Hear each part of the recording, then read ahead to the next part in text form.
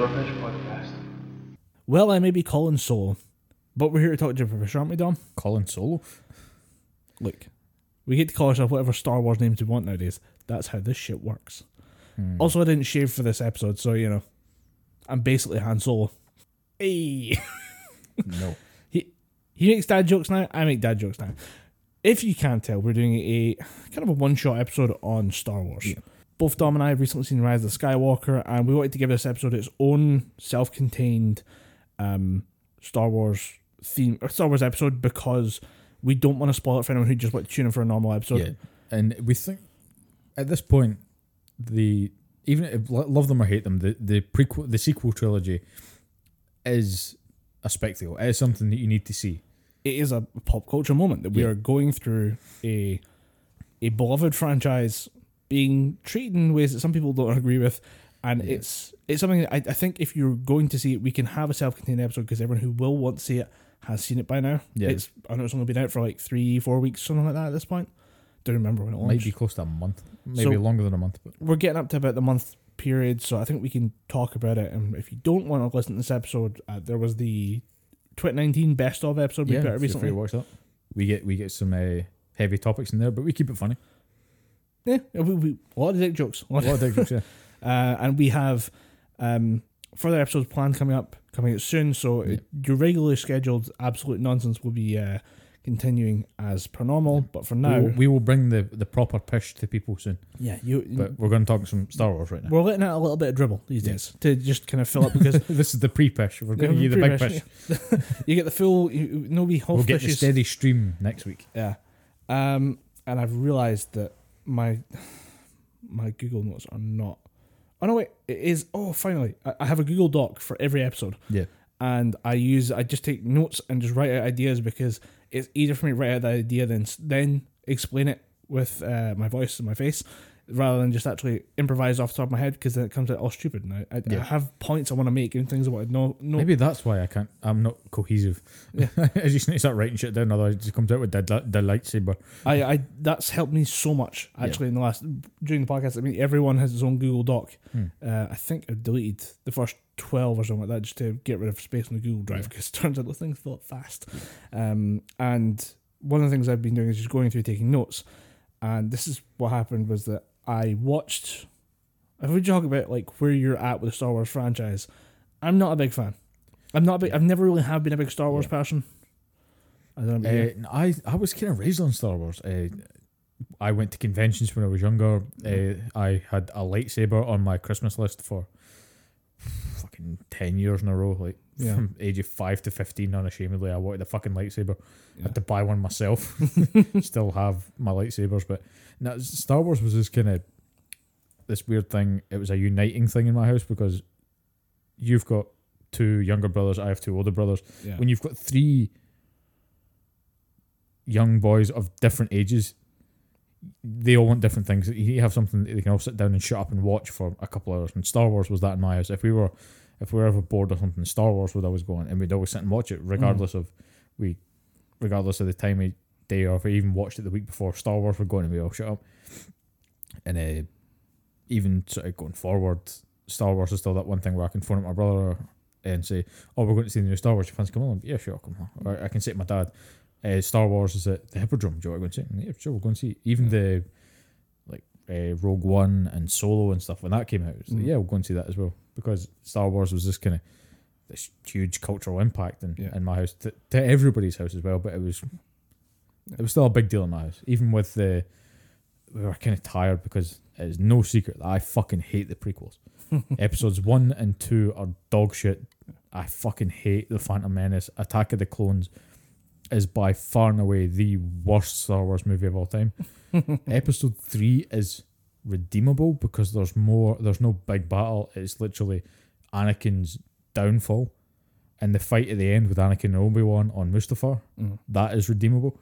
But to my mind, they should have cut it with Anakin burning on Mustafar, because that way, when you go into episode 5, "No, I am your father" hits so much harder. If you don't know, if they hint at him being Darth Vader and you've heard the name Anakin before, so you know that Anakin becomes Darth Vader. Yeah. But as long as they don't actually show you the suit going on Anakin, Yeah. that makes it a bit more impactful.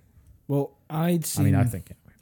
I'd seen someone who watched it in release order with the kids, and he watched 4, 5, and 6, and went back to 1, 2, and 3, and he said that was the biggest impact it could have had. Yeah, was that at the end of 3, Vader appears.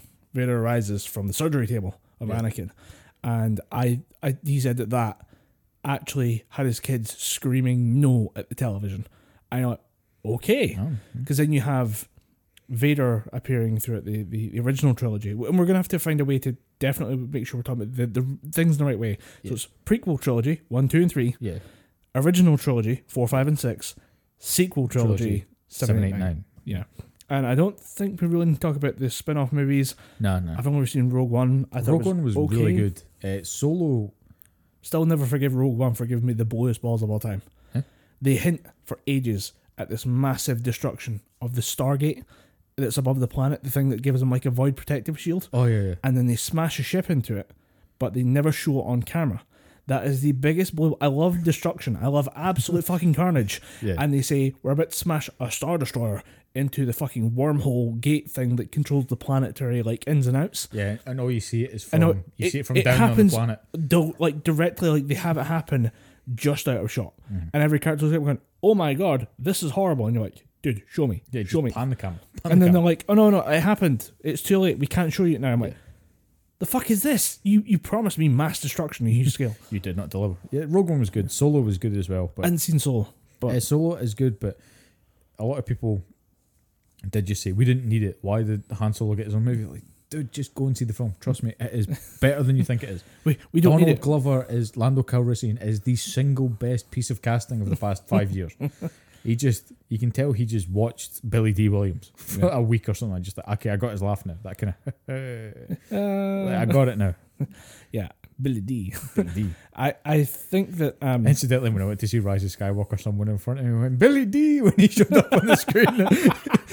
Literally just hands waving in front of them. It's an old school Scrubs reference, kids. You'll figure it out.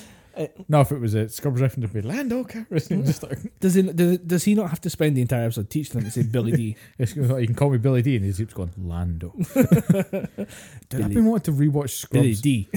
I've been wanting to rewatch Scrubs, but it's not on Amazon Prime anymore. So I need to find a way. So that's our relationship to Star Wars. I didn't have that. It was always in the house. Yeah. The silver box set. It's actually referred to as just the silver box set for the original trilogy. Was always there. We got the DVDs of the prequel trilogy, and I remember seeing Phantom Menace in the cinema, but didn't really bother with the rest of them just because I wasn't that interested. But I went to see the Phantom Menace and was like, okay, so it's sword fights with light swords, I guess. Yeah. And it's just a load of... Unfortunately, those movies are bad, so it is just a bunch of boring politics. But I went back... that was the best thing that George Lucas could have done, taking this franchise that was about high adventure and, cool lightsaber fights and cool dog fights in space and just add in political bullshit. I think the original trilogy, I went back to watch those when it was time for the 7th movie to come out. Yeah. When The Force Awakens was coming out, there was going to be a new Star Wars thing. It was going to revitalize the franchise. J.J. Abrams directing it. It's going to be the shit. Yeah. I said, okay, I owe it to myself to go back and rewatch 4, 5, and 6. That wasn't that long ago. Yeah. And I can appreciate it. I can see why it's a classic. It's just not my thing. I just was like, okay, cool. What now? Yeah. Now, for me, 4, 5, and 6 was it was the best way to tell that kind of story. Because a lot of people tried to imitate it, and then you get all the horrible sci-fi movies afterwards that try and copy Star Wars or see that Star Wars is the big sci-fi darling, so they think we're going to copy that. But specifically episode 4, you just think this something like that had never been done before. Yeah, like the effects and stuff like that, and most of the big shots are literally just someone or most of the space shots are just someone with a sheet of black fabric with little tinfoil twinkles for stars, and it's just someone with a stick with a Millennium Falcon just moving it in a different way. Yeah. And you realise the amount of effort that went into this movie, and George Lucas thought, if this doesn't work, I am going to go back to work for someone else. I'm going to hang up I'm not going to direct anymore. Yeah, and I think that's one of the things that I've been very keen to think about something I keep in the back of my head when I'm watching these movies is there was nothing like 4 before Star Wars. Yeah, there's nothing like that show, or it's nothing like that movie, and it's something that's come up in discussions before, was people discussing the movies before at work. And one of the guys I worked with was a bit older, and he said, I remember going to see that for the cinema the first time and it blowing my mind. In the same way that people our age probably seen The Matrix. Yeah. There's an eye-opening moment when you realise that this stuff is possible, that this type of story can be told. Yeah. And this is going to be a unique experience for everyone going forward. And I think that's something to keep in mind when people talk about the originals and the veneration you have for these movies. And it's interesting to see where it went with the prequels, how it was so horrifically received. Yeah. The reaction to Clone Wars and stuff like that, I think, has been pretty good. The Clone Wars series, both the hand-drawn one by Genndy Tartakovsky, who drew Samurai Jack. Yeah. He made his own Clone Wars miniseries. That was fucking phenomenal. Because it was, each episode was about 10 to 15 minutes. They weren't long, and it gave... I'm just talking about like the original, like the wider reception of the Clone Wars, like the Oh, right, yeah, so, like yeah, was it Disney, Nicktoons, Nickelodeon or something like that ordered the show. Disney. Disney made a Clone Wars show, and it was quite well received. Yeah. And I think they've definitely been working on building up the wider universe, and then destroying it after the announcement of 7, saying the extended universe. I was never anywhere near the extended universe. There was the Clone Wars TV show that got, they kind of said, no, that's going to keep going. But yeah, that's canon. There was a shit ton, and I mean a fucking library's worth of extended universe shit that just kind of got swept away. It's like, we'll cherry pick some cool shit from there. Yeah, we'll take some ideas out there. That is all gone. It's too much to try and keep canon, and it's one of the things of, you got to realize this fan base, when you see toxic reactions stuff, this fan base is rabid, fanatical, and loyal, and has been for several decades. And that's part of the problem, I think, because people have had so long with the extended universe, they've seen how it has been and how they think it should be, and then when they see the new movies, which I think are fine in their own right, there's some major hiccups that we'll get into vis-a-vis The Last Jedi that we'll get into soon, but I think it's become a point where Disney and J.J. Abrams are listening more to the very vocal, rabid fans that are just going, no, it should be this way, and they're like, okay, we'll do it that way. Like, and that's the problem, is that you can never get a solid never answer get a good out of balance. people. You will always have one group say, well, that's not what we wanted, we wanted the other thing. Yeah. And that's why you get some differences between different movies made throughout the last couple of years. But one thing I will say is that I get the love for the Star Wars universe, even if I don't get why I you understand feel the same it, way. even though you don't experience it yourself. I understand the principle of the thing. And I found it very interesting that before my screening of Rise of Skywalker, there was a couple of, like, it seemed like social media videos, like not something that would be on TV, but something that would appear on an official page for fans. Yeah, like a YouTube or an Instagram or some shit like that. And it was a video of like this old archive footage of the original trilogy, and saying, this is a story 40 years in the making. This is the love. This is the generation. There's two separate videos, and one was this whole thing of like the original cast talking about how much this means and what this potential means and what it could do for the genre and how it could change everything. And then after that you have a compilation of people sharing Star Wars with their kids. Because they're now 40 years old. The generation of kids who watched it. Yeah, the people who watched it in the cinema are now sharing it with their kids. And and it's a lot of touching. It's like a lot of kids are like playing with blasters and like pretending to be Jedi and like having lightsabers and stuff. And you're like, that's pretty cool. I mean, without a doubt, if I ever have kids, I'm showing them Star Wars. I'm buying them a lightsaber, and I'm giving them what my parents denied me.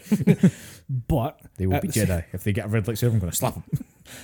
You're so mad when I give them red lightsabers. But as long as you have fucking lightsabers, I don't care. There needs to be balance in the Force, right? You need a good child and an evil child, right? And I'll give the evil child the red lightsaber. I mean, that's how we're going to work this. But what if you give the red lightsaber to the one that I think's the good kid? I'm like, you need to learn something. I'm going to show you the true dark side of the Force. It's not that you think the child's good. How many hamsters you bought that kid? How many do you think it's killed itself? I find it interesting that you are now reminding everyone, just before you show them this movie, that this means 40 years worth of love from people for this franchise. You just set yourself up there. If you don't fucking nail this... Yeah, you need to knock it out of the park. They will crucify you. They will absolutely hammer. Yeah, they will put the fucking boots to you. And this is the risk that they've been taking with this entire reboot of the series from like 7 onwards. And I think for the most part, it has worked. It's definitely worked financially as a success. Yeah. It is definitely... I even think Rise of Skywalker still making pretty good at the box office. Look, this right is the era of Disney. It's going to hit $1 billion. Yeah, doesn't matter what you do. Without a doubt. You can't fight the resistance at this point. It is just going to be $1 billion movie, even if it wasn't the best. Fuck it. Yeah, it's a Disney movie. If they want to make $1 billion, they'll make $1 billion. Yeah, the mouse makes money.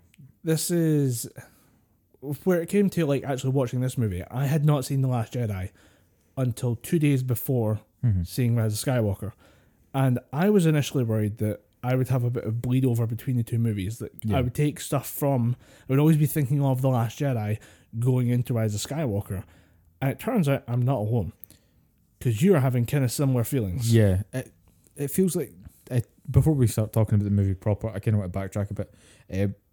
The first film, The Force Awakens, directed and written by J.J. Abrams and Kathleen Kennedy. Yes.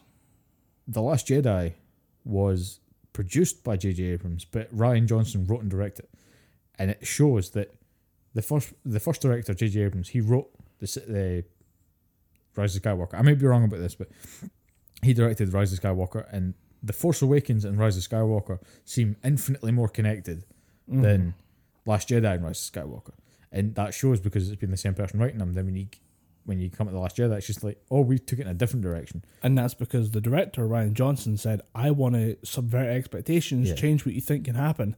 And in some regards, that actually helps this franchise. It makes things different, because one thing he was very liberal with was changing the way people viewed the Force.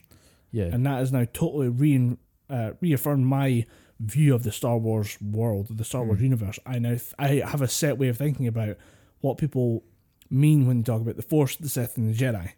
That combination of different names now means something different from what I think it probably means to people who watched the original trilogy all that time ago. I think when you watch the original, even if you watch the prequels and the original trilogy, you always get this idea that the Force is this inherently good thing and the Sith kind of pervert it. Mm-hmm. But then when you watch Last Jedi, it's just like, no. You always get, sorry, I'll backtrack a bit. The Force is this inherently good thing. The Sith kind of pervert it, and the Sith are just a byproduct, and they need to be eradicated.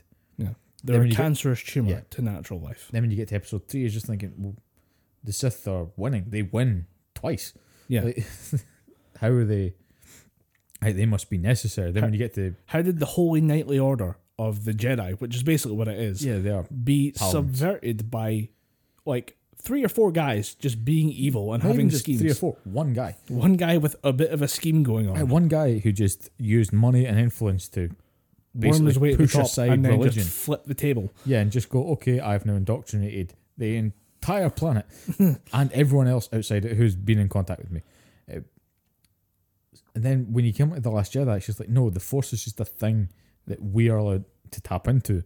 The Jedi are necessary, but so are the Sith. The Force needs to be balanced. And I just think, in the second movie, you're introducing that concept way too late. They should have brought that into The Force Awakens. Like, when Rey starts being able to use the Force, she then starts getting this idea of, well, balance needs to be happening. When Kylo Ren starts, trying to turn her at the dark side, there should be more of this attempt to balance it instead of this whole. The thing about Star Wars movies Jedi is are good. This is all about the question of how do you balance the Force. Yeah.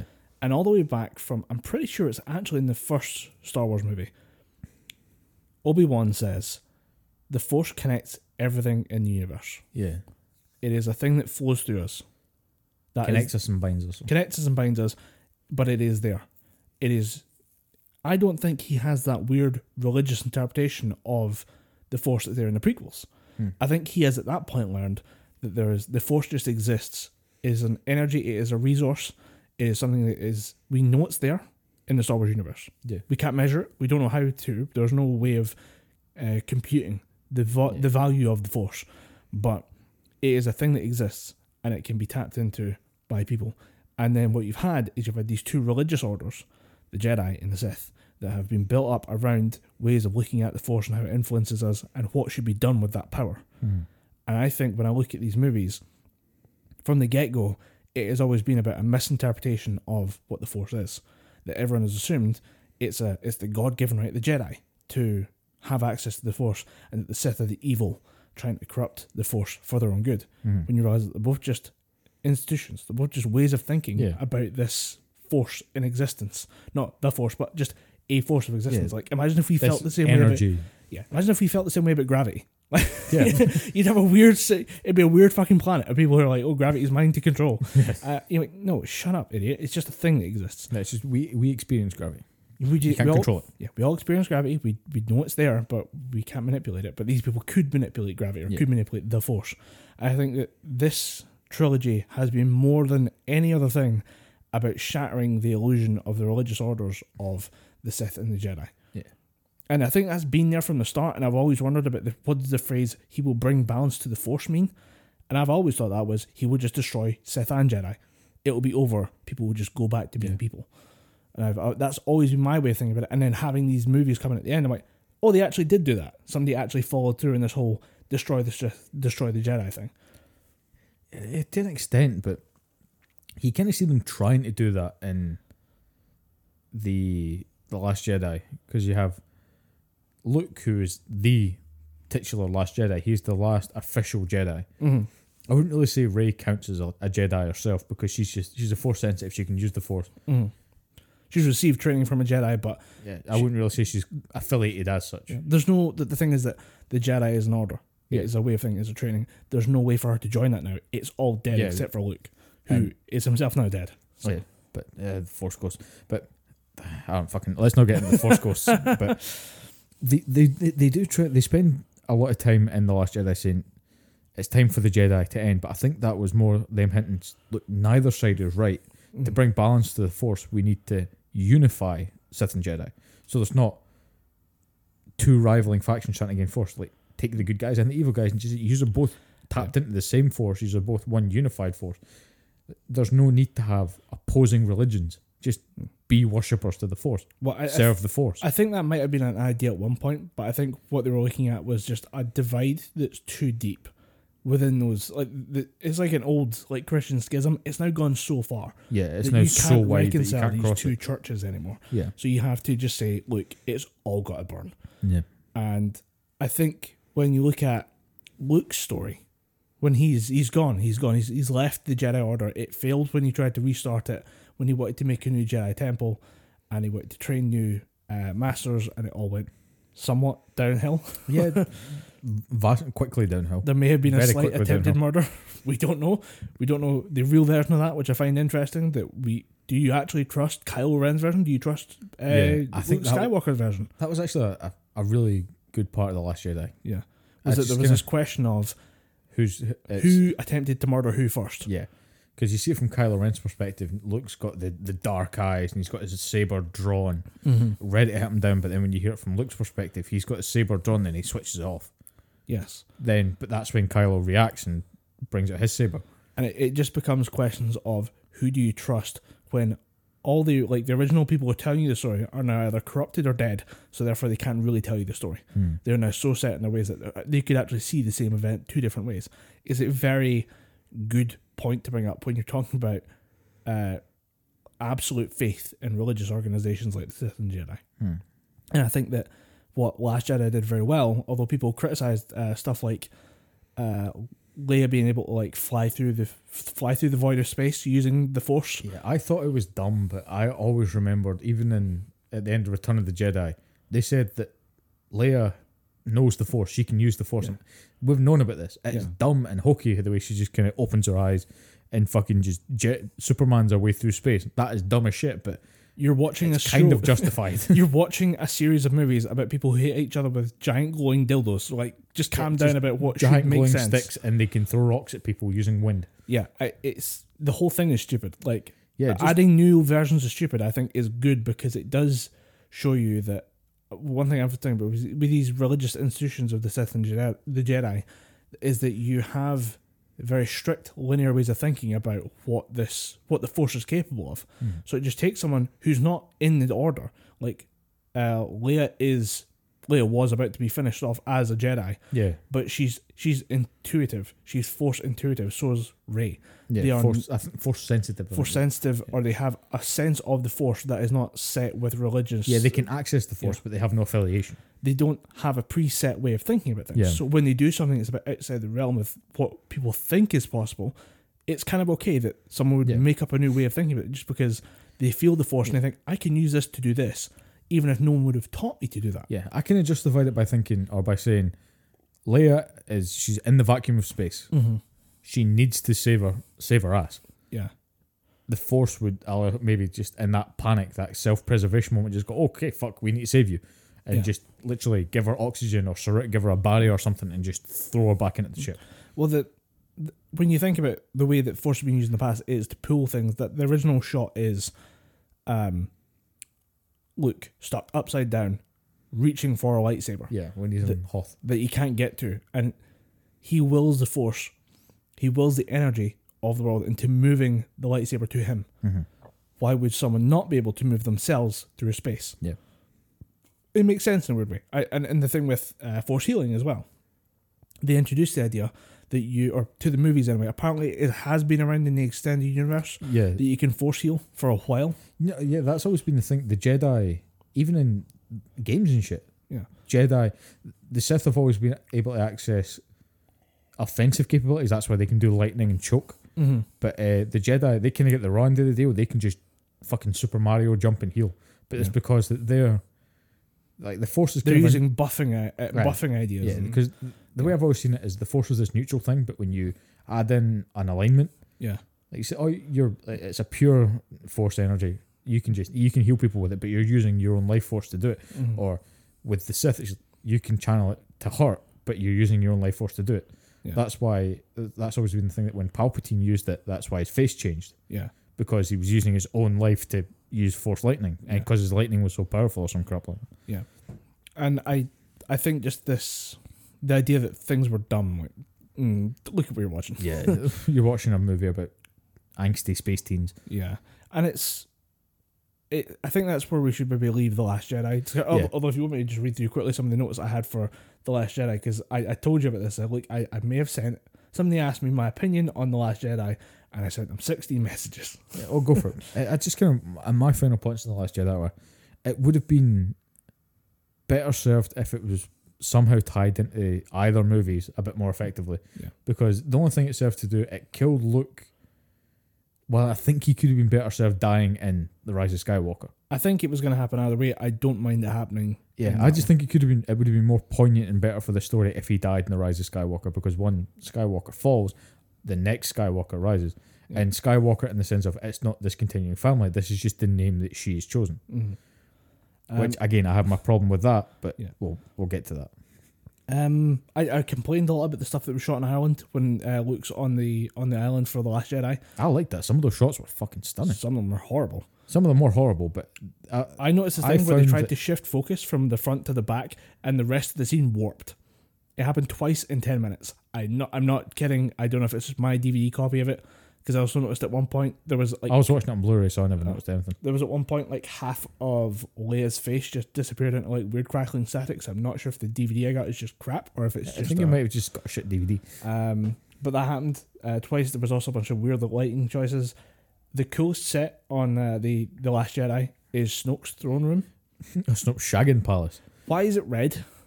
I don't know. Why are the walls red? Why are the guards red? Why? Just several whys. I think the guards were red because the room was red and they wanted to meld it. But surely, like, have it black and then have the guards in black. The biggest waste of potential in those two movies, in Force Awakens and The Last Jedi, was Snoke. Yeah. It's such a cool premise that there is a new emperor that no one knows anything about, and that he can just be whatever you want him to be. Yeah. And it turns out he's a clone. Okay, that's pretty cool. That he's a clone, that he's a puppet of someone else. Yeah. That's still pretty cool. It's still pretty cool, but I think it would have been so much cooler that maybe this is another fairly powerful Sith or Jedi that's just, maybe the Emperor's gone, power vacuum. Mm.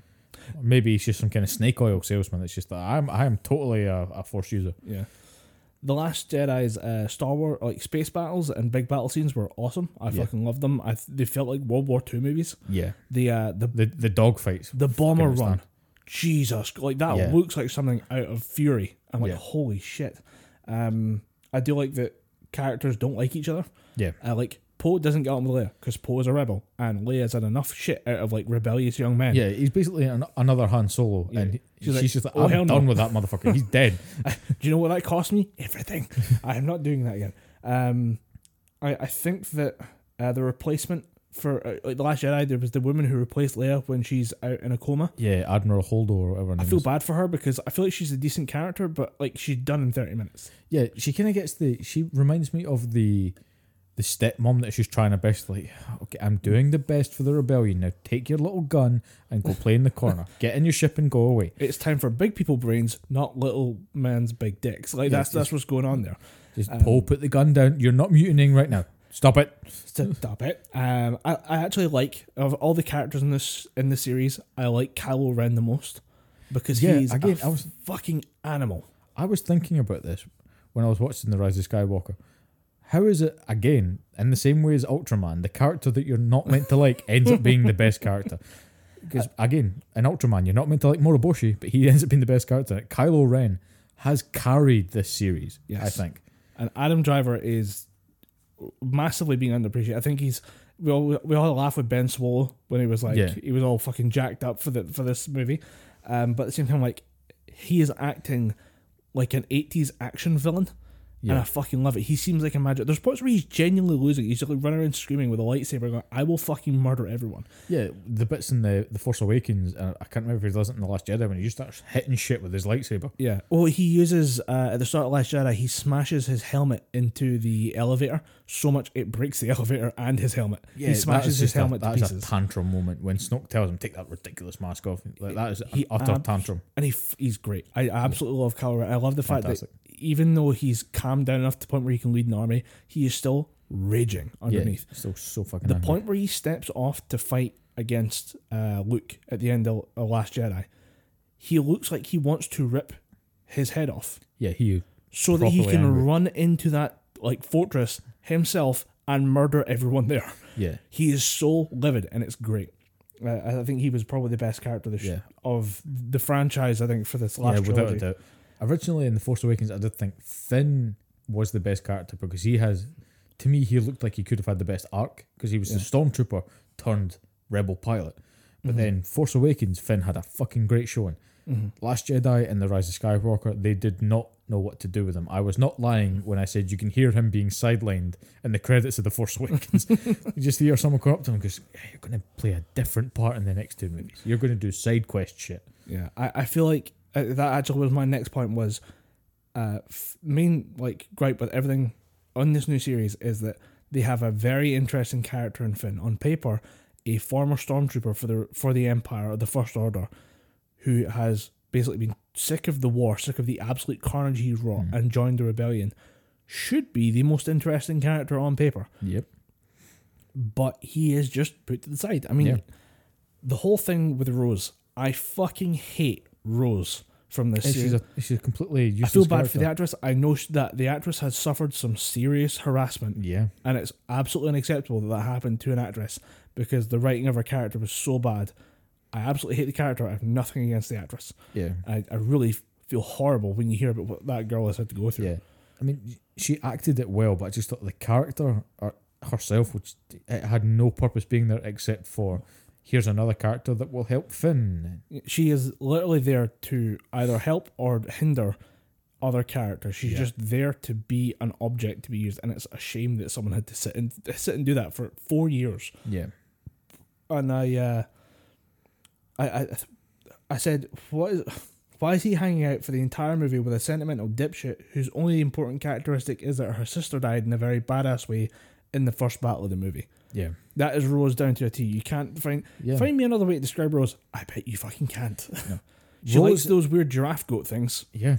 The horse goat giraffe things, they're fucking weird. It's like a goat with no nose. That's the only. I was trying to figure out a way to think of them. I'm like, it's just a goat with no nose, and it's the size of a giraffe. As useless as Rose was, infinitely more useless, Benicio del Toro's character. Which one's he again? Oh, he's just the hacker that bites a card and opens a fucking door. Oh yeah, that guy is just there to open doors. Yeah, he's there to open doors, and he takes a payout from the First Order. It fucks off at the end. And that's like, all of Finn's stuff didn't need to happen. Yeah. Which is a shame. I did need to see BB-8 rack up a kill count. Yeah. BB-8 has a body count in this movie. Although, I gotta ask, I know it's a marketing thing because they want to sell the droid because the droid's a marketable thing. And it's the same as with the Porgs. Why is a Porg in every other scene? Same with fucking Child Yoda. And yeah, it's the reason is it sells. It prints money. Toys. It prints money, bitch. It prints money. And the fact that BB-8 is the solution to so much of the world's problems, same with R2-D2. Yeah, it was the same with R2-D2. He can pick locks, he can cut wires. He has a thing for that. Like, he just has a MacGuffin. He's got a little blowtorch, a little acetylene blowtorch.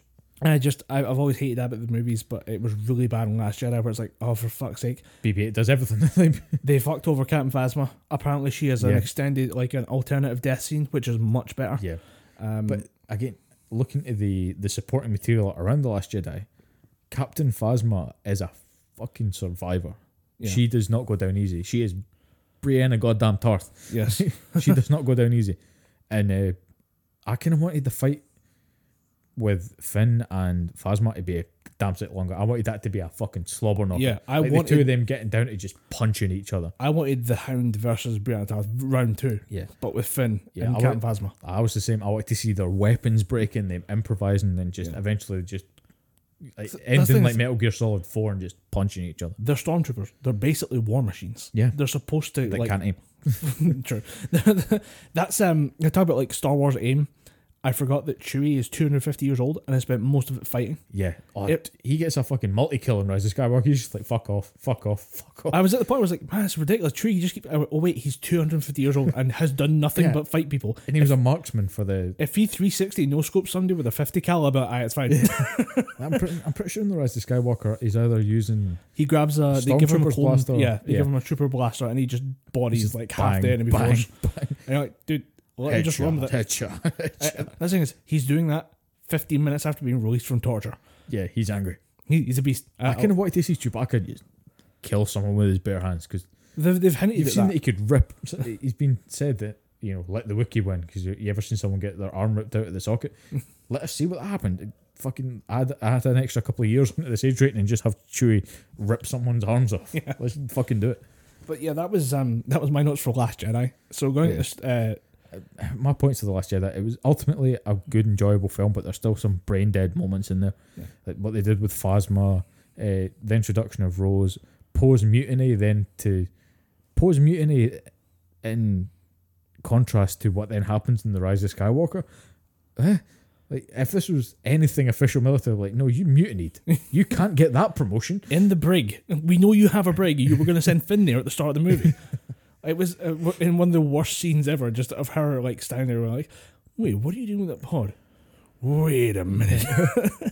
Like, Rose, you are so slow. Who left you in charge of anything? She has a little stunt. Like, anyway, Rise of Skywalker. So I was very happy when just so I can just finish up my feelings on Rose, when she is immediately told at the start of the movie, like, hey Rose, do you want to come join the main mission? She's like, no, I have to go read up on Starship Destroyer plans because we might need to know them for later on. Someone literally said, no, you better stay here. And you can actually see the look on the actor's face. She's going, oh, thank God. But the character's like, I'm going to go sit in the corner now. And you're like, good, sit in the corner with the fucking trash where you belong. Just you sit and read. So again, sorry, I think Kelly Tran, I think is her name. Kelly Marie Tran, I think. Sorry, Kelly Marie Tran. Not sorry, Rose. Yeah. Go fuck yourself. Kelly Marie deserved better, but Rose, you did it. Not so much. The opening, we talked about it, like the dead speak. Yeah. That initial line, I feel like Star Wars takes liberties with the fact that you don't need to know what happens between movies. Yeah. Shit can just jump randomly, and just they will have the opening crawl, and the opening crawl's 3 paragraphs, and nothing's really explained. It's just, this has happened, this has happened, this has happened. And then that's it. On you go. Like, you go for... Like, the rest of the movie is everything else you need to know. You go ahead, kids. You go have fun. Yeah. But that does lead to a pretty badass scene when Kylo Ren is... The opening planet that he's on, that's where Vader and that's where Anakin and Obi-Wan had the fight in Episode 3. Oh, it's Mustafar. I didn't realise that. I was on Instagram and it was Kylo Ren on Mustafar, Kylo Ren on another old Star Wars planet. I'm like, what the fuck is this? Then you see them get to... Exegol or whatever the fuck the name is. Yeah, the ride into Exegol is nuts. I mean, it's so fast paced, and that's one thing I'd heard from every review of this, is that the movie just does not fucking stop. It's way too quick. It jumps around constantly. And I feel like part of that, when we talk about the larger structure of the movie, we could have done with one less MacGuffin. We could have spent a bit more time on a certain... just at any point, just pick one. There's no wrong answer. Just pick one and give us 5 more minutes there to just breathe there and feel like a Star Wars movie. And as well, like the introduction of Kylo Ren going from Mustafar, finding the whatchamacallit, the Sith Wayfinder. Sith Wayfinder, yeah. and then immediately jumping into a ship, going through this weird kind of wormhole thing that's like a cloud nebula, like a star nebula, which which cloud again? I think it's just a nebula cloud. Thingy. A nebula cloud. And then him going through that to find Exegol. Yeah. It's so fast. And you're like, oh my god, is this going to be the pace of the movie? No, the pace of the movie is set by the Millennium Falcon, where they warp jump repeatedly for like 5 minutes, do 16 different worlds. Just like, we need to keep doing it. Get fucked. It's a very funny scene that you would have a dickhead pilot like Poe who will just do whatever it takes to survive and win, and have him basically just trash the Falcon trying to survive. Chewbacca was in that scene. I kind of wanted to see Chewbacca just twat him for the head, like, dude, my ship. Bro, I have been working on this thing for a long time. The other guy died, it's mine now. Stop revving the engine on 0 gear. You're just screaming it. That does lead on to one of the most annoying parts of The Rise of Skywalker for me. It's just whenever you have Finn, Poe and Rey talking, it just seems like a bunch of teenagers having a conversation like, oh, but yeah, you broke my ship. Yeah, but I'm on a mission. I thought those weren't bad. I think it's just that attempt at Marvel humor. Yeah. That's becoming really endemic in movies. It wasn't bad, though. I don't think it fits in a Star Wars film. When you've got James Earl Jones talking in the other films, and everything's quite highborn and very well spoken, then you get a bit of bratty teenager. I guess if you want to talk about this being the next generation, the new cast of the shows, having them be a bit bratty teenager, it's fine for maybe one or two of them. But isn't Poe like a seasoned veteran? Yeah, Poe's at least 40 or something. At this he's point. supposed to be good at his shit. Like he's been around What's up, a few fellow times. children? I think, like, how do you do, fellow teenagers? Let me just get into an argument with a 10-year-old over fucking lightsabers and shit. Weird. Yeah, I guess. Like, I didn't mind it, but I do. I think it was out of place. To me, it doesn't really set up. It doesn't sync with my view of Star Wars, because it's like when you go from Thor: The Dark World, where everything's very high speech and Elizabethan almost, then you go to Thor: Ragnarok when it's just. I'm pretty sure Thor says "dude" at one point. I'm like, okay, is this what we're doing? I'm okay with it because, I mean, it works. It works, but. It's just something about it being in the Star Wars universe didn't really sit well with me. Yeah, but again, I got over it fairly quickly. You're just happy that like people get like everything seems to be working the way you. I'm just glad no one said fucking McClunky. McClunky? You not heard of that? No. In the re-releases for episodes 4, 5, and 6, the original trilogy on Disney Plus, right. When Han shoots Greedo falls over and says the word McClunky for no reason. As he's getting shot, he just goes McClunky and falls down. Please tell me that is like a tie into Mandalorian or something like that. Nope. Or like it referenced the Robot Chicken bit where like they set up the guy who can't speak English. And like the guy who can't speak English is like, hi, it's very nice to meet you. It's very is that the bit where it's just like, he doesn't like you. I don't like you. And it's just like, no, dude, I didn't say nothing. What the fuck? He's just running. No, don't get me in a fight with this guy. He's a Jedi. He's got a fucking lightsaber. He's gonna cut that thing. He's gonna cut my hand. Oh shit. Like I hope that was a reference to that, but it's weird like they keep going back in and digitally re-editing these to add more stuff. I think weird. With this movie you're gonna find that we just need you to digitally edit in more time on this one. Apparently the edit that J.J. Abrams sent to Disney was at half an hour longer. That sounds... And apparently that thing that has more establishing and more. It slows it down. Apparently, I'm okay with that because the bit at the end with all the other Jedi, apparently they had them in. I feel like there is a lot of stuff there where the final scene doesn't actually feature. It just features the voices of the Jedi, and if you don't know the series back to front, I just hear a bunch of voices. Yeah. Apparently in the original cut they had the actors in full costume. Right, because I have seen that some people are down as like archived or like appearing as cameo footage or something like that. I was like, okay, that's. I think that was mainly just Leia though. No, like they had Samuel L. Jackson was listed somewhere that I saw. I was like, oh, interesting. But yeah, there's too much Find the MacGuffin. Yeah, because there was the find the Sith holocron, find the dagger, find the find the dagger, find the point on fucking Endor or some shit. Go back to Endor, find the thing, and they actually cut out the Endor one. I think they used the Endor bit, but the most of it is just her going, "I need to get to that ship. Wait till the seas calm down. I'm not going to wait. I'm going now. It's too late. I've already taken the boat. I already crashed the boat and took the backup. She's sitting in a little dinghy." My question was, I'd seen a lot of people complain about the scene where Chewie's taken by the rebels. Yeah. And then they have the force battle over the transport, in which Rey... She tries to pull the ship out of the sky. Rey and Kylo are basically having a forced tug of war, which they did at the end of 8.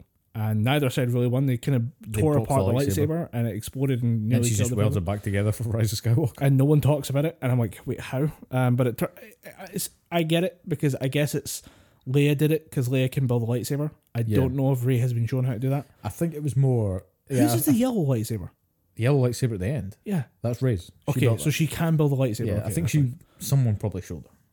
Someone covered that Yeah. at some point. A lot of between people two were movies. saying was, did she just take that off the end of her staff and all of a sudden, oh, it's a lightsaber? And I went, no, I think she used parts from her staff to make a lightsaber. Yeah, because it's part of your training is that you imbue part of yourself in the lightsaber, so that you have a connection to it, so that it's more yours and you use a stronger connection. It's something to do with the crystals themselves are clear. Yeah, but when you imbue it with your version of the Force, it takes on a colour. Yeah, and Or some shit like that. I don't fucking know. I looked at the scene with that, and I was wondering why they didn't have the balls to actually kill Chewie, because I think that'd be really weird to see that movie try and deal with that issue of Rey actually to kill him that way. Yes, but I think having Chewbacca die off would have been a good way of saying we have no one else to fall back on. It is down to the kids. Leia's dead, Luke's dead.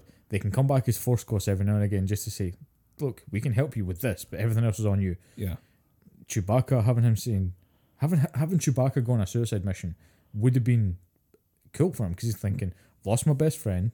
Yeah, I've lost all my best friends. My ship is now in the hands of a young female Jedi. The Resistance is kind of going off without me. Why not do one big swan song with Chewbacca? I think it would have been a cool send off. I was wondering if they would have the balls to kill off Chewie, or have Rey kill Chewie by accident. Like, she really didn't mean to do it, but have her deal with that as part of her journey, and like part of what might tempt her towards both towards and away from the dark side. Like, I can't deal with this. I would have to kill thousands more people just to be in Sith work. I think that would have been an interesting thing if the movie happened, to actually go through the movie. But I wasn't surprised when he was alive. I was disappointed. Yeah, because like there's no way a Disney movie has the balls to do that. Yeah, it's the fact that it didn't even show you. What would have been cool is if that ship gets destroyed, and as that ship's falling down at the other side of the ridge, you see another ship taking off. Yeah, but apart from that, you don't see any there hint is of another ship. no indication of another ship at all. And the way things are set up, it is very obvious that Chewbacca was obviously on that ship. Yeah. And they just go, oh no, it's totally fine. There was another ship. Yeah, we're fine. It's cool. Honestly, that was so disappointing for me. I was like, please just have the balls to make a decision on this like show. One thing that people did get quite annoyed with was like, no way would you be able to use the Force to pull a ship out of the skies. Like, they've already done that twice before. Yeah. And the Force Unleashed, Starkiller rips a Star Destroyer out of the sky. Yeah. A small transport wouldn't be that big a deal, because it's already clearly fucking evident that Rey is ridiculously powerful with the Force. Yeah, Rey is something else in the Force. She is something that is not supposed to happen. She's an anomaly that is being used throughout these movies to like take the Force to new places. Yeah, she's meant to. Her and Kylo Ren kind of represent that balance in the Force. Yeah, they are actually absolute raw talent. Yeah, on the Force that has never been seen before, and now that there's no masters really to control them properly, no lecturers, no mentors, no guiding chains on figures. Yeah. What happens when you just have two prodigies going at it throughout these movies? And it explains why Rey, despite having no proper training really with a lightsaber, is as good as she is with a lightsaber. Because you see in Last Jedi, she's kind of... I have things about the choreography I'd like to get into later. Yeah, okay. But the scene with them then going, they find out Chewie's still alive, and they can then go on to the starship, or they have to go in there anyway for something else. Star Destroyer.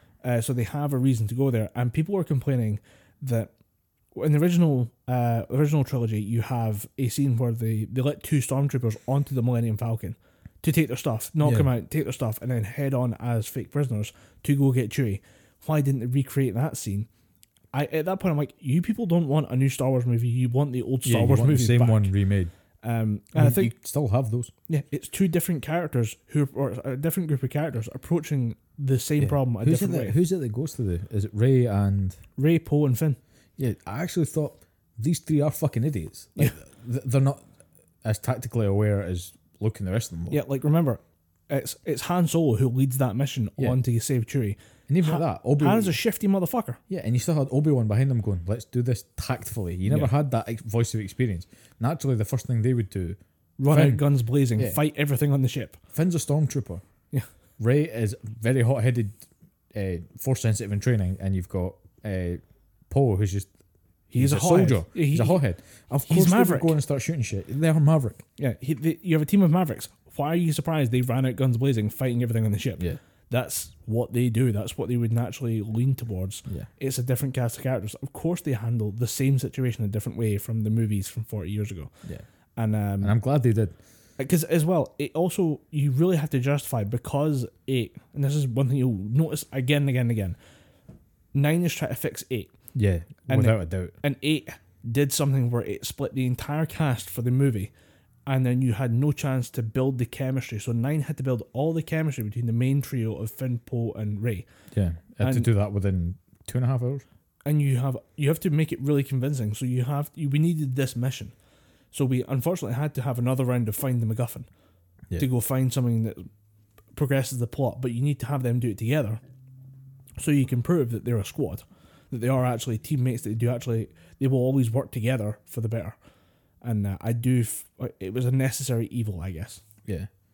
And talking about MacGuffins, another thing that I did find annoying in both 8 and 9 was this weird force bridge that Rey and Kylo Ren seem to have.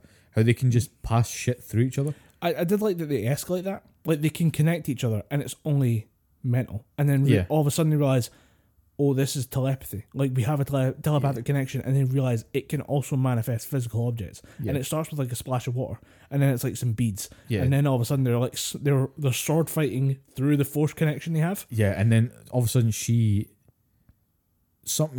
knocks something over, or she throws something at him and he catches it. It's like Darth Vader's mangled helmet.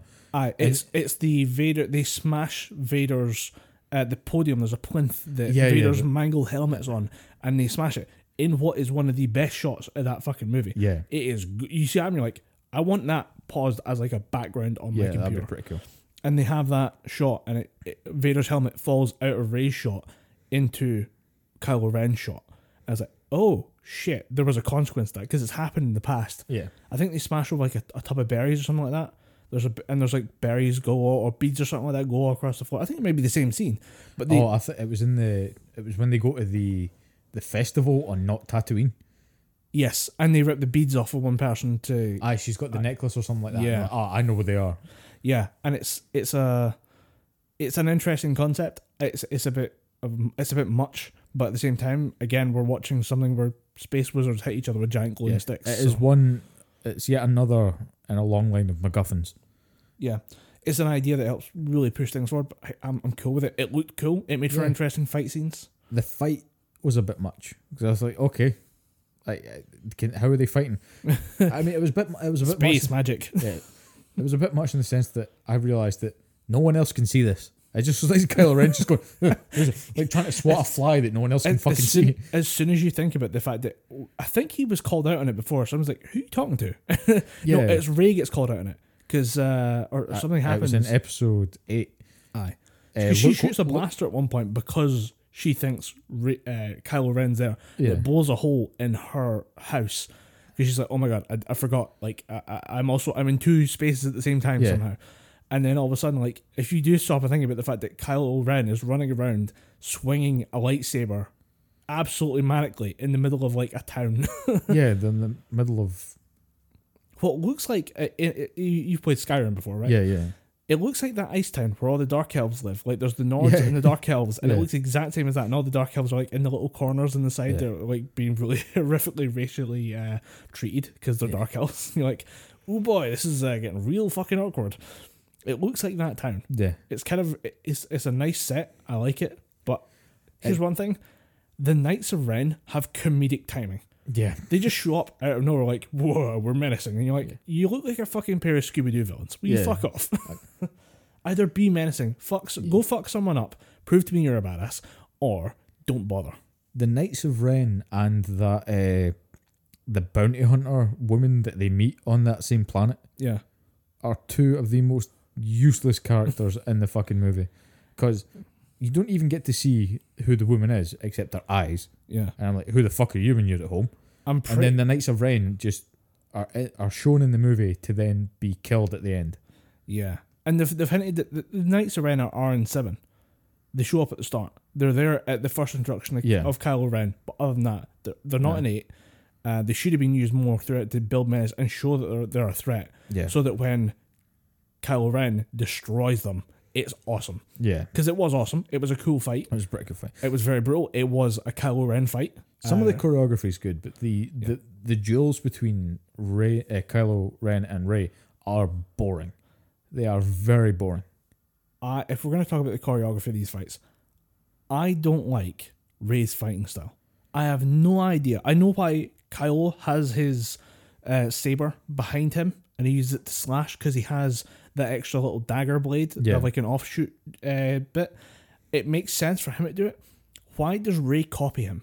Rey has the same thing where she flips, like the lightsaber should be coming out this way, like forward, like a sword. It should be using like fencing or like a long sword. Yeah. She then flips it to have it slash. She has no benefit in doing that. It makes no sense as well when you remember she's a staff fighter. Yeah. She's used to fighting basically what's a spear.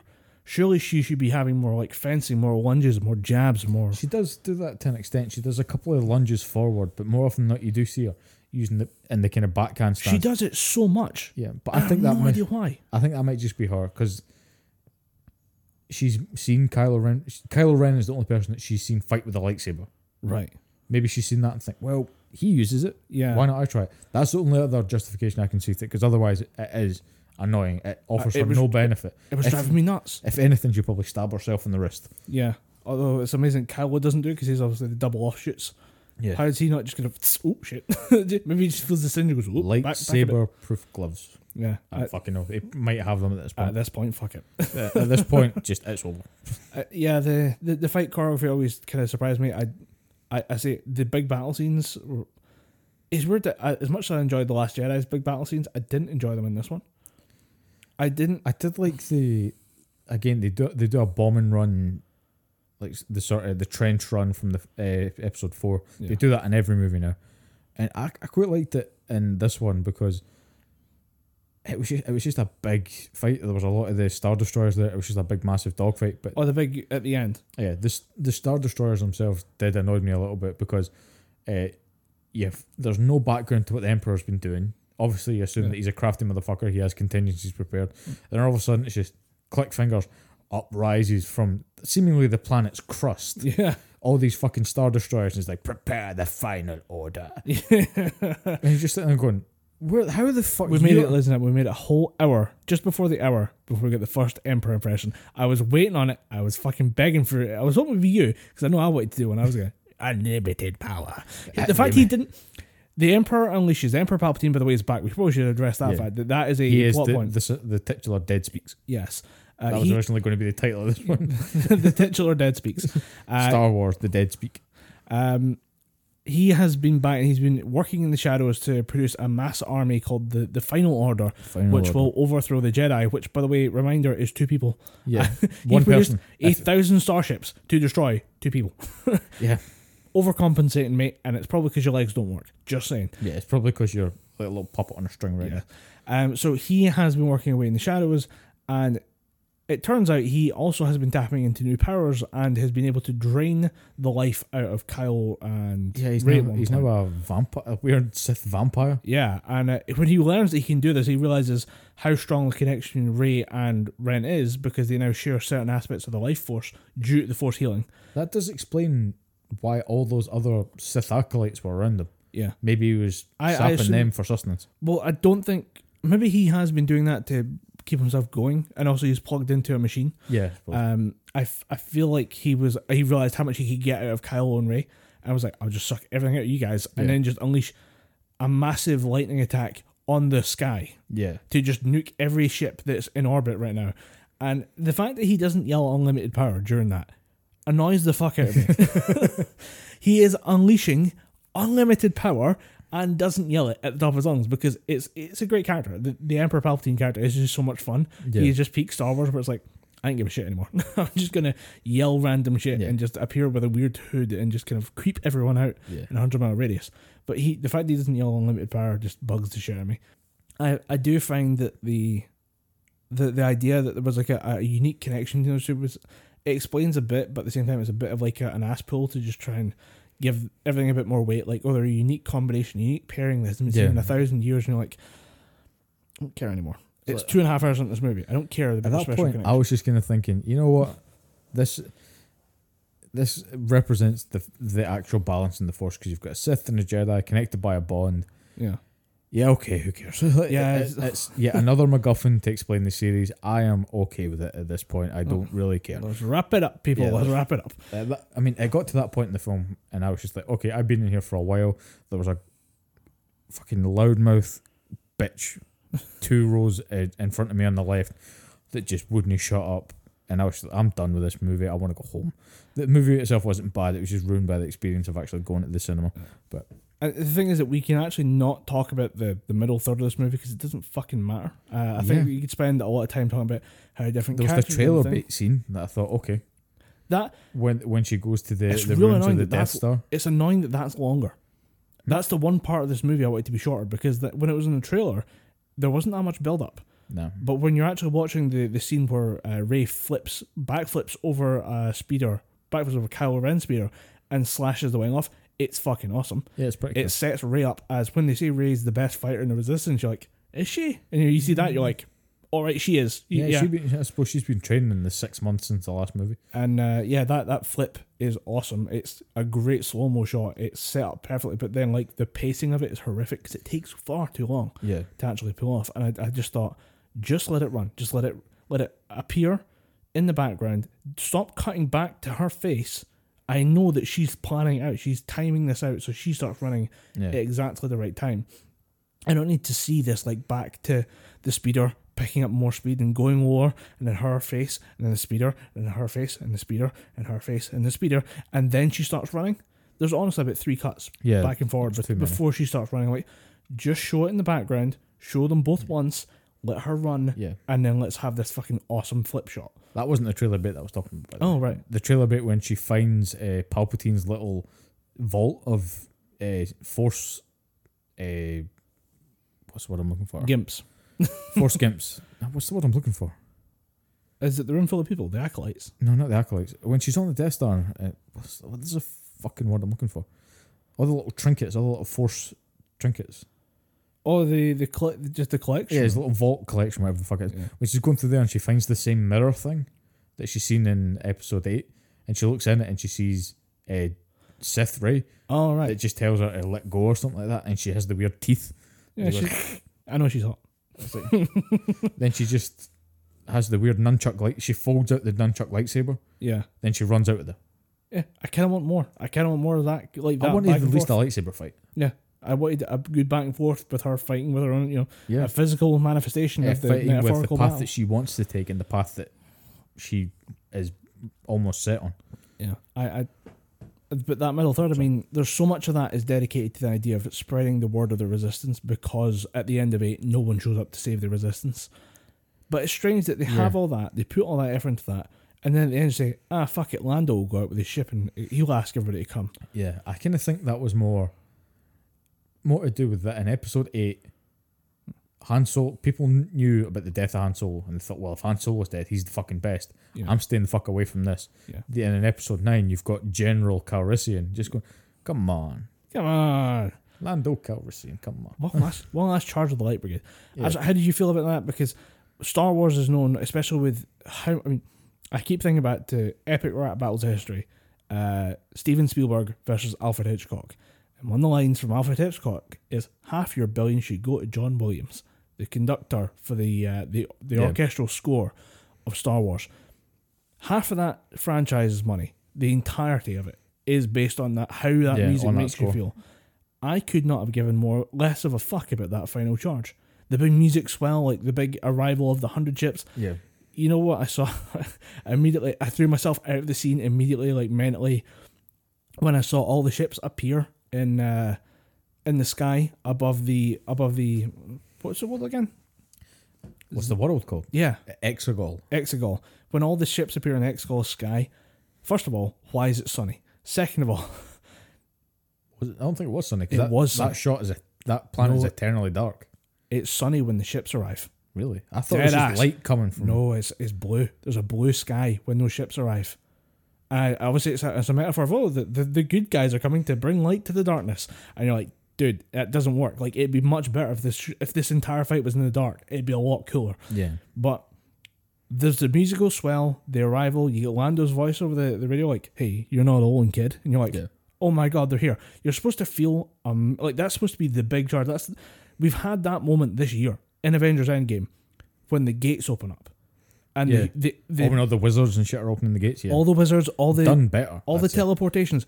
That scene made me, like, in the Avengers movie, that was the biggest emotional moment in the scene, because it was, we're down to the last 3 guys who could maybe stop this. No, that's the point where Captain America is literally, he's the only one left. He's the last Iron man Man's standing. knocked out, Thor's knocked out, Captain America is literally arm busted, shield broken, and he's got the hammer. Yeah. That's all he has left. That is one of the best moments in the entire decade of cinema that I've seen, and it is because that is the moment where you realise there's hope in the universe, that this will happen, that the good will triumph over evil, and it's because people band together. The same moment happens in Avengers Endgame and Star Wars, and I couldn't give a fuck about the Star Wars version. I have no idea why. I saw it, and I think it's because as soon as I looked at the sky full of ships, I looked at it and said, it looks like a kid threw a bucket of Lego on the carpet.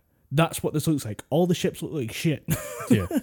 And I was so out of it immediately. I was like, I don't care. I know this is. I know how this pans out, and I know what we're gonna have to go through. We're gonna have to go through a big, like, dramatic space battle. The good guys are gonna win. The music's gonna be blasting away and all that. And I just don't care. I thought of it as more of, like, the reason why the ships look like shit is because these are just rebels.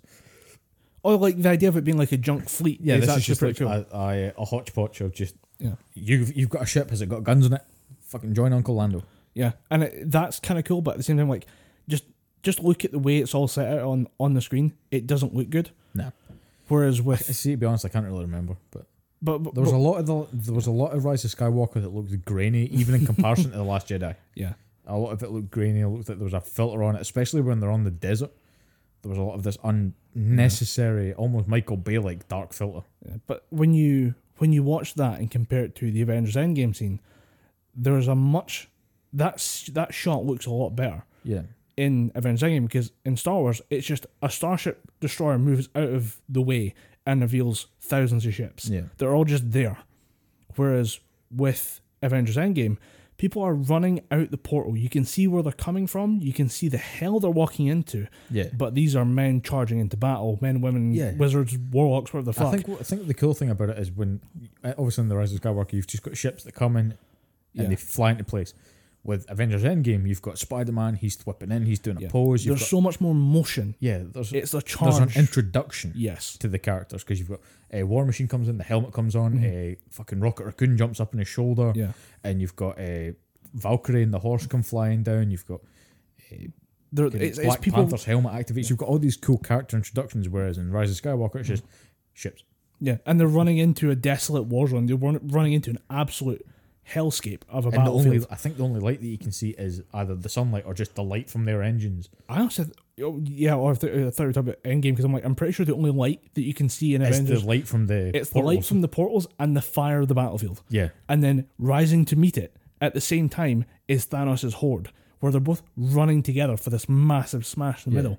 Whereas, as you say with Star Wars, the Empire's fleet is just there. Yeah, and then it's just revealed that the junk fleet is just there. The rebels fleet is just kind of there, and they just kind of there's no kinetic force. I don't care about the impact, because you're just going to fly in amongst each other and just shoot laser beams. And it's strange that what should be that moment from Endgame in Star Wars has so little impact, because none of it's visceral. It's just planes flying around each other going boom, boom, like shooting laser noises and stuff. Like it felt flat. Yeah. And when you compare it to the savagery of Kylo Ren fighting off the Knights of Ren, and then the battle between Emperor Palpatine and Kylo / Rey. It's Ben Solo at this point. Ben Solo at this point. Because he's redeemed himself. Yeah, because he's a nice guy now. He's a good guy. He's threw away his red lightsaber and he had a conversation with his ghost dad. Who didn't shave. He didn't shave. He didn't shave and grew his hair. Like, they're like, do you not want to go to wardrobe? Nah, fuck it. Harrison Ford showed up because someone phoned him.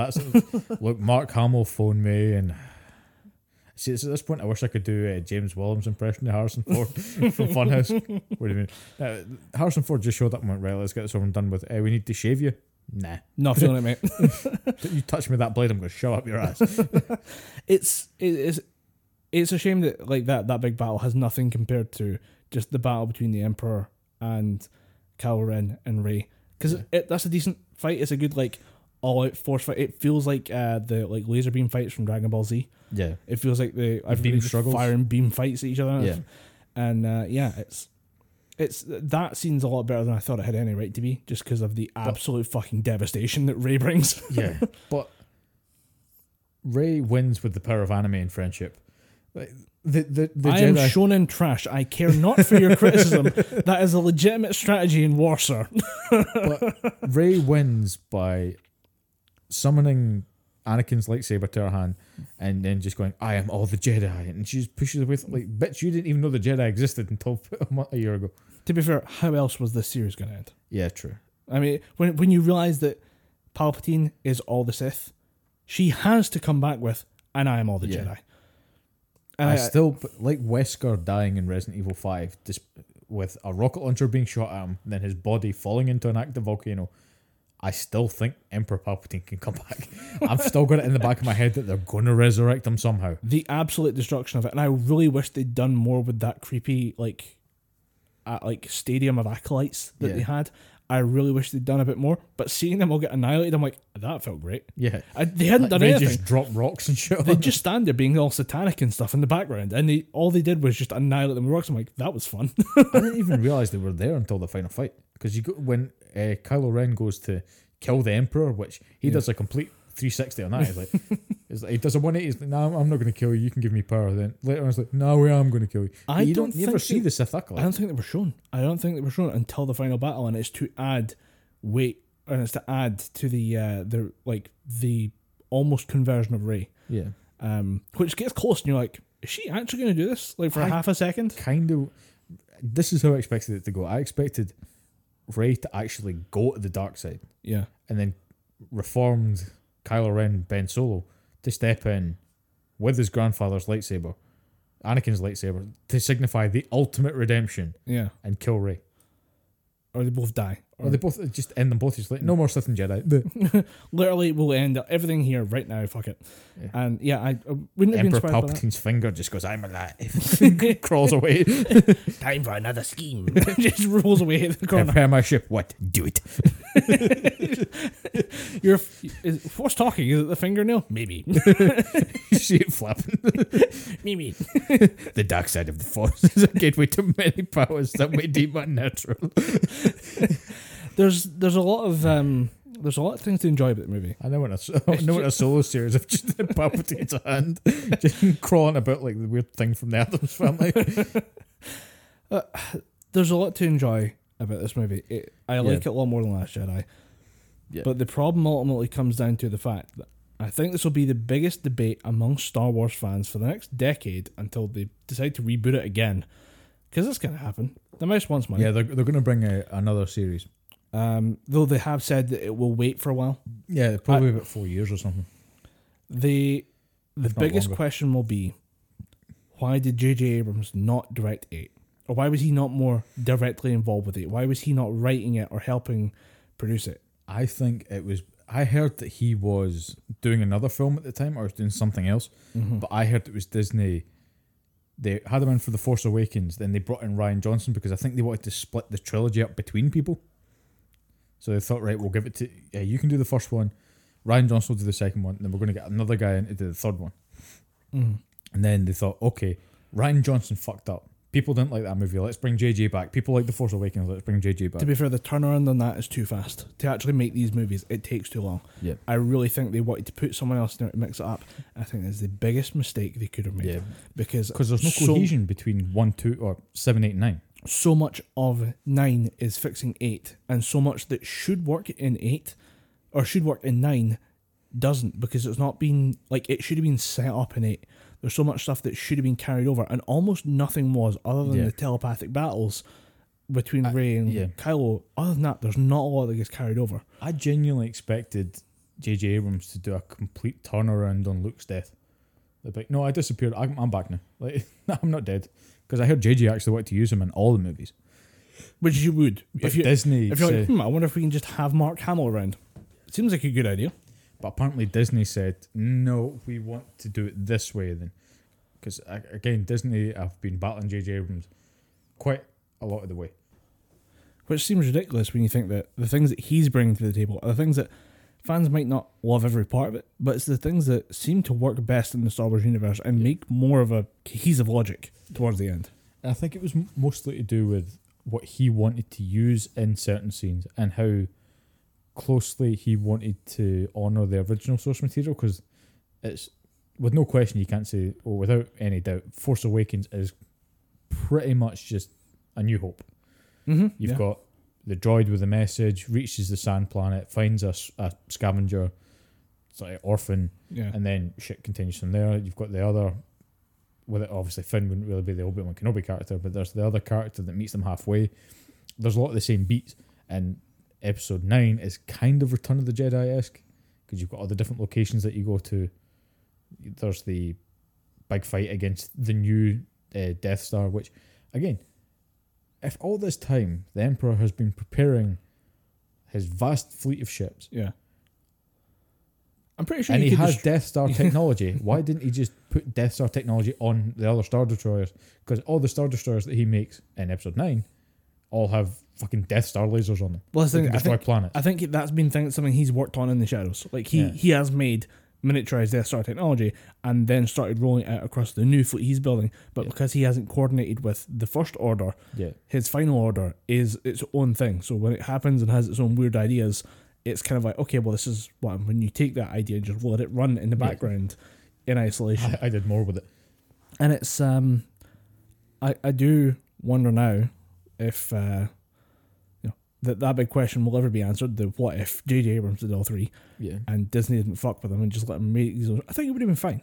I think it would have been at the very least cohesive. It would have been. It would have been understandable, because right now you've got, like I said earlier, Force Awakens links pretty easily into episode 7 links to episode 9. Mm-hmm. Episode 8 kind of is almost self-contained in a little bit. There's a hangover from 7 that influences 8. And a little bit influences 9, but ultimately there's no real through line between them all. Yeah. I think in certain ways, 8 was more irreverent of it. I mean, when Rey hands over, like 7 ends with Rey holding out Luke's lightsaber to him, and saying, "Will you be my master?" and stuff. And 8 begins with him picking it up and saying, and yeeting it over his own shoulder, throwing it over his shoulder, just tossing it. And that irreverence is what becomes this whole thing of like ending the institutions around the Force and just embracing the Force as its own Mark power. Hamill hated doing that, by the way.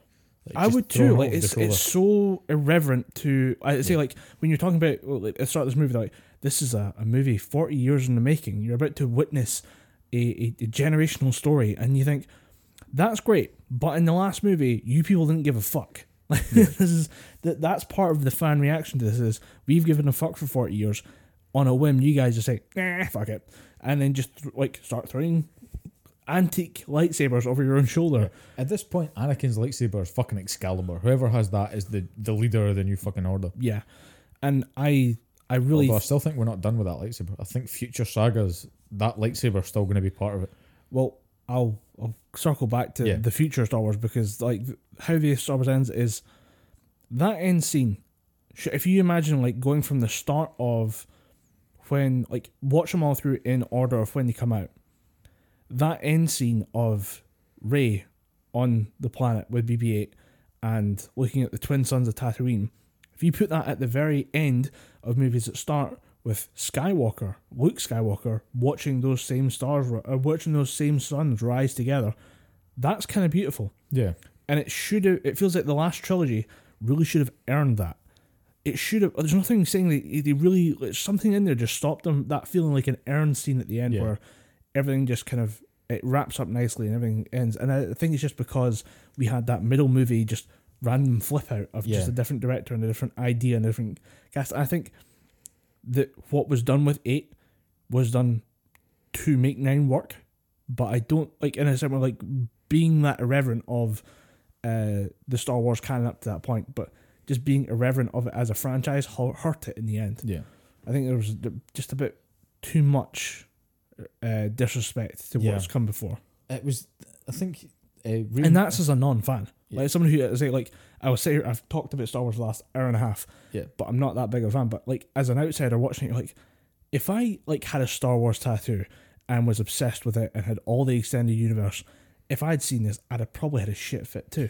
Yeah, I think Rian Johnson himself is known as the kind of master of subversion in films. He likes sort of getting rid of the established norm, which is why his new film Knives Out, the whodunit, apparently that film works fucking expertly well. I've heard great things about it. Yeah, and when he's given his own franchise, I think that kind of works. But I think, yeah, like you said, if you're watching this as a Star Wars fan, there's so much of Episode 8 that doesn't work. Again, Kylo Ren works, the stuff with Luke Skywalker works, but there is not enough respect paid to the characters. It's weird because the plot points are kind of okay with the exception of Finn's storyline. Yeah, but most of it works as Star Wars. Yeah, Finn and Rose's gambling planet thing. Yeah. With the goats and Benicio del Toro doing nothing. All of that can fuck off and you still have a perfectly good movie. Yeah, if you cut that bit out and just focus on Rey and Poe, you've got a good film. And just have... There's no... Just give Finn something else to do. Yeah, there's no shame in having a character take a back step to let other characters shine. Because they did that in other stories. In Return of the Jedi, Leia takes a heavy backseat for Han and Luke. Because Luke is... He's fighting the Emperor and Han is leading the rebels through Endor. Leia takes a backseat and that's fine. She's still there. She's still helping Han, but more often than not, it is, Han and Chewie and Luke that are leading the show. Mm-hmm. And having Finn do that in Episode 8, I don't think would have damaged it too much, but I think that there's... My problems with 8 don't really centre around the movie itself, if that makes sense. The movie itself, I think, is fine and serviceable, but there's still some points within that. Overall, I think it's a good film. If I had to put a number to it, I'd give it a good solid 6.5. But 6.5 for a movie nowadays is pretty high. Yeah. It's just, there's things that they do in there, and getting the new director and the new writer doesn't help the movie in any way, shape, or form. It weird breaks the flow of the movies. It's one of those. It feels like when you say what you said isn't wrong, but the tone you said it in. Yeah. It feels like that, but in a movie format. Yeah, that's pretty much what it is. I can't complain about The Last Jedi because, again, as a fan of Star Wars, I never thought we were going to get anything past you or my brother Anakin on Star Wars Episode 3. I thought that was it. I thought we were going to be done with Star Wars. It would just live in cartoons and rehashes on Disney Channel and what have you, or whatever games they brought out. But to see it come back to moderate success, The Force Awakens was probably the most successful. Yeah. Rise of Skywalker is going to be successful because there's enough fan service in there with Lando and Leia and seeing Luke and Leia train, because that was pretty cool. Yeah. Seeing Leia have her own lightsaber and training with Luke and getting the better of Luke at one point. Yeah, she is a competent, capable person, and she always has been, and that's what made her interesting as a character. Yeah. But I think we're... Is it right to say... I feel like I'm just glad it's over. Yeah, I think I want to let it rest for a little bit. I'm going to rewatch Rise of Skywalker when it comes out. Yeah. Because I think that will be me now owning all the Star Wars films that I'm willing to own. 1, 2, and 3 can go fuck off. I own 4, 5, and 6. I own 7 and 8. I own Rogue One and Solo. But I'll watch them all again once through, and I'll see if the story kind of fits through, because I've got a funny feeling it'll go from 4, 5, and 6 into 7 quite easily. But then from 7 to 8, it's going to be a struggle. And from 8 to 9, it's going to be a bit of a struggle. Yeah. But it will be good to come back and just view it all in the one go. But I think now at this point, can I talk about the ending? Yeah. Right. It ends exactly how you think it was going to end. Good wins, bad guy falls. Rey wins with the power of anime and friendship. It was I will admit, it was a pretty cool scene when she's got the crossed lightsabers and she's pushing the Force lightning back. Yeah. I thought that was pretty cool.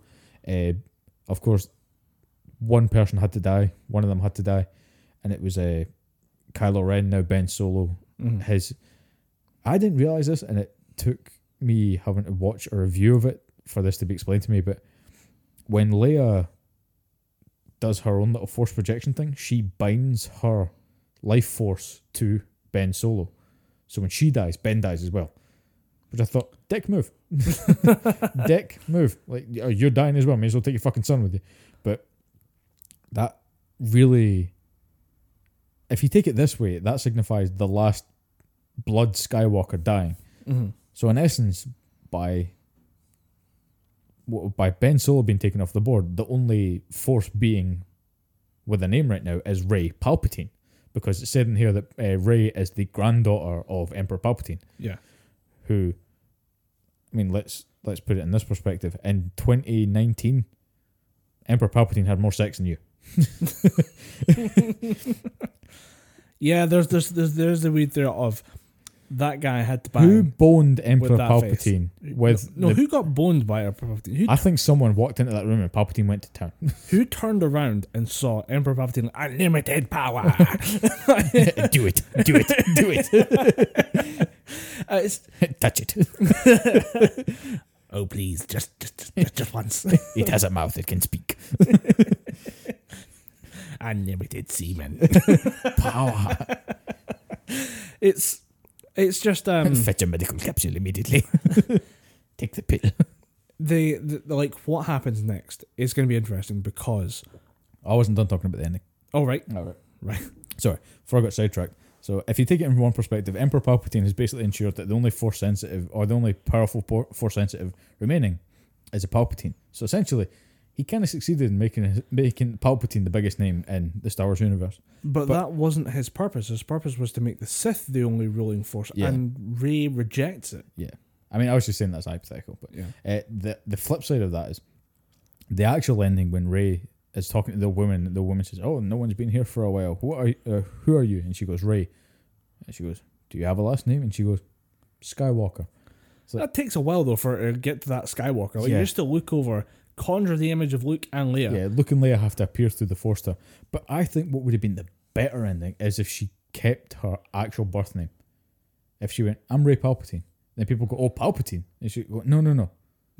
we're good now." Not that Palpatine. And just you made the name Palpatine a positive name throughout the universe, and actually said, "No, we are not bound to the bloodlines that we were born with. Palpatine can be a force for good." But ultimately, in the story, it makes more sense for her to go, "No, I'm a Jedi. I'm a Skywalker." Then just shifty eye. "I swear I'm a Skywalker." I'm a Skywalker. Don't ask any other Skywalkers. Shut up, Force lightning. It's- Palpatine then goes, "Kill her." I guess it's more to do with how do you want to end it? Do you want to end it with you're not defined by your name, or you're not defined by your bloodline? You're defined by the family you choose along the way. Yeah, And I think that we're going for that because that's more tangible than your name doesn't define you. Yeah, I think it was more the sins of the past don't need to be committed again. Yeah. Like fair enough, your grandfather may have been the biggest evil of the Star Wars He may universe. have been literally Space Hitler. Yeah, he may have the space Hitler is a probably pretty good way to define it. A lot of red imagery as well, because all the Final Order stormtroopers all have red armor. The whole thing is Nazi from like start to Yeah. beginning. I think I personally would have preferred it if she went, "No, I will change my name. My name is Palpatine, but I'm going to make that force for good." I'm going to That would have change been what cool. Palpatine means in the universe. But the only way it could have ended would be for her to say, "No, I'm a Skywalker. I think I've earned the name Skywalker." Because ultimately, the Skywalkers didn't really... There was Anakin's mother, but that was it. She's the only real proper Skywalker, because Anakin was made through some weird force magic. Well, if you look at the whole, like, the lens of the whole... It's all about religious ideologies and stuff. Luke Skywalker gives up on the Jedi Order. He becomes his own thing. He remembers what the Jedi were, but he has changed his way of looking at the Force to less to do with the Jedi like way of teaching things and more to his more naturalized view of the Force. Yeah. And then it changes the idea of what Star Wars has done over time is change the idea of the Skywalkers as a family to an idea. Yeah. And she is now embodying that idea in naming herself a Skywalker. It's more of a... It makes the name Skywalker less of a name and more of a title. Yeah. Like, she is a Skywalker. Yeah, I feel like if there is a future for the Star Wars universe, it would not surprise me if they time skip forward and the Skywalkers are now an ideology. They're now a religious group. They're now an ideal to strive towards. The Jedi are still there, but instead of Jedi Masters, you are now a Skywalker. I think the Jedi are gone. I think that I really hope something along the Jedi. Yeah. It's just like, you are Force sensitive. You have now achieved the rank of Skywalker. Mm-hmm. So I think that like you said, becomes an ideology, something to strive towards. I think because Rey still has all the Jedi books that she got in 8 because she... No, they burn them. No, she has them. Oh, if you watch an episode 8, yeah. If you watch an episode 8, she has Luke's journals and all the books and shit from his hut. Well, she has Luke's journals, but Ghost Yoda burns the tree. He burns his tree, but she gets the books because it shows you in episode 8 that she has all the books. Oh, right. Because you see the books, like even there's a yellow book with something on the side. You see that in her. I know she's There's a looking little through box. some books of notes from Luke during the days, but I don't. She says it's his journal. Yeah. It's not like the sacred texts. I'll need to rewatch episode 8, but I'm pretty sure you can see that she has all the Jedi texts and stuff. I'm pretty sure they're gone. I don't know why. But if they are gone, that's probably the better way to do it. But if not, Yoda just burned a tree for no fucking reason. The fact that Yoda can call lightning just as a Force ghost, blinking. Yeah, he just goes. Then again, Yoda is meant to be ridiculously strong. That's why Palpatine was terrified of fighting him in the other movies. The Force ghost of Yoda might be one of the ugliest things I've seen in Star Wars. Yeah, because he used the puppet, not CGI. No, that looks more CGI. No, it's a puppet. Because one of the worst things about, or one of the things that people complain about in the prequels, myself included, is the horrible CGI Yoda. Because it looks horrible. Like, it looks like CGI. It doesn't look like a puppet. I thought it was a puppet. Right, let's find it. Then again, if it is a puppet, I think it looks pretty cool. Because I always prefer puppet Yoda. The more Jim Henson we can get in a movie, the better. I feel like it might just be that they've used a puppet and they've had to put so many CGI filters on it. Yeah. I think what it is they made the puppet and then they've had to put the lighting filter on it to make it look like a Force ghost.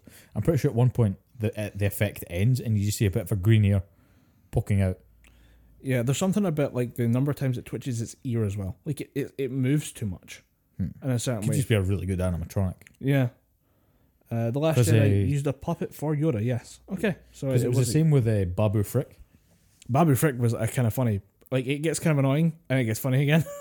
It's the part when he just kind of goes, yo! Like, when he appears in the end. Yeah. Is that you, Babu? Babu! You're like, hey, Babu. It was a famous Scottish actress that did her voice. Really? It was I think she played Moaning Myrtle in Harry Potter films. Okay. It was her. Interesting. But that now leads, I guess, towards the end and the question of what happens next with Star Wars. I mean, as I said with the 2019 best of thing, I don't like the fact that Star Wars has been so centered around Skywalker for so long when the universe is interesting. I'm very interested in seeing what happens outside of that, and I really should have watched more of the solo stuff or the spin-off movies. And but the spin-off movies are very, very much self-contained because Rogue One, you know how that's going to end. Yeah. Solo, you know how that's going to end. It's weird. You know how Rogue One's going to end, but the first time you watch it, you do not see that ending coming. The Vader appearance. Oh, dude, that was so fucking sick. That's genuinely the coolest Star Wars moment. Because I think it was you that said it way back in the first couple episodes of Gibberpish. You've seen him fight an old man. Yeah. You've seen him fight a very young and unexperienced Jedi. And you've seen him pick up and throw an old man. You've never really seen Vader throw down. We've never seen Vader unleashed. To see him just fucking batting motherfuckers aside, throwing people off up against the ceiling of the ship. It's like watching fucking cool. It's like watching a great white shark on PCP. Yeah. Like, you just can't fucking stop this thing and it's going to kill you. Deal with it. Because I remember watching Rogue One in the cinema with my dad and I audibly just went, that is cool as fuck. It's, I feel like the universe is a lot more interesting. I'm going to watch The Mandalorian when it comes out. And I do remember seeing something about Disney Plus coming to UK in March. I don't know if I'm wanting to shell out for it, though. That's the problem. I'm going to get the free month. Binge The Mandalorian then. I think that's most people's plans. And it probably is even my plan. I'm not paying £15 a fucking month for Disney Plus when I'm already paying that for other streaming services. Yeah, I can get Netflix and Funimation for that. I'm happy with that. For that, I can get Amazon Prime, Netflix, Spotify, and have change. Yeah. Student discounts, mate. Not even student discounts. Huh. The only thing I got a student discount there was Amazon Prime. I pay $10 a month for Spotify, and I pay $3.99 for Prime. Ah, right. But yeah, I've always wanted to see more of that universe. I do wish it would go away from the Skywalkers. And I think the Mandalorian kind of will set the Mandalorian, the solo stuff should really set the tone for the next couple of years. If they're gonna come back to this. Within the decade, I really think they need to work on something new. Yeah, I think they need to do a complete right. Skywalkers are done. Let Rey literally be the last Skywalker. Yeah, because obviously everyone in Star Wars just has kids. At some point, Rey will fucking sprogulate. She'll just fire at a couple of babies, and they will probably grow up to be Force sensitives. And then even in Episode 8, there were some kids that were Force. Using the Force to send brooms to their hands and stuff on the casino planet. So there's other Force sensitive people out there, and I think that's probably going to be Rey's mission that you'll see and the behind the scenes, Rey's probably going to go and find more force sensitives and train them in the ways of the Force, but in balance. Yeah. And I think now with the Sith and Jedi being dead, Rey's new thing's always going to be about balancing the Force. Yeah. And I think you're going to see something akin to Jedi with lightsabers, but they're going to be more of a peacekeeping, peacekeeping neutral type of Force. Instead of we are good, we are bad. No, we're going to be neutral. We're not going to get involved in any wars. We've seen how that goes. We will not stray towards evil. We will not stray towards good. We will stay on this one centered path. It'll be Robin Hood style. We will protect the innocent. Yeah. We're here for the people of the galaxy as opposed to political or personal gain. They're basically just going to be space witchers. They're going to fight the monsters, fight the bad guys. If you want to throw them a coin, thank you very much. If you want to toss a coin to your witcher, you feel free. It's a banging song. So I think that's it. Yeah.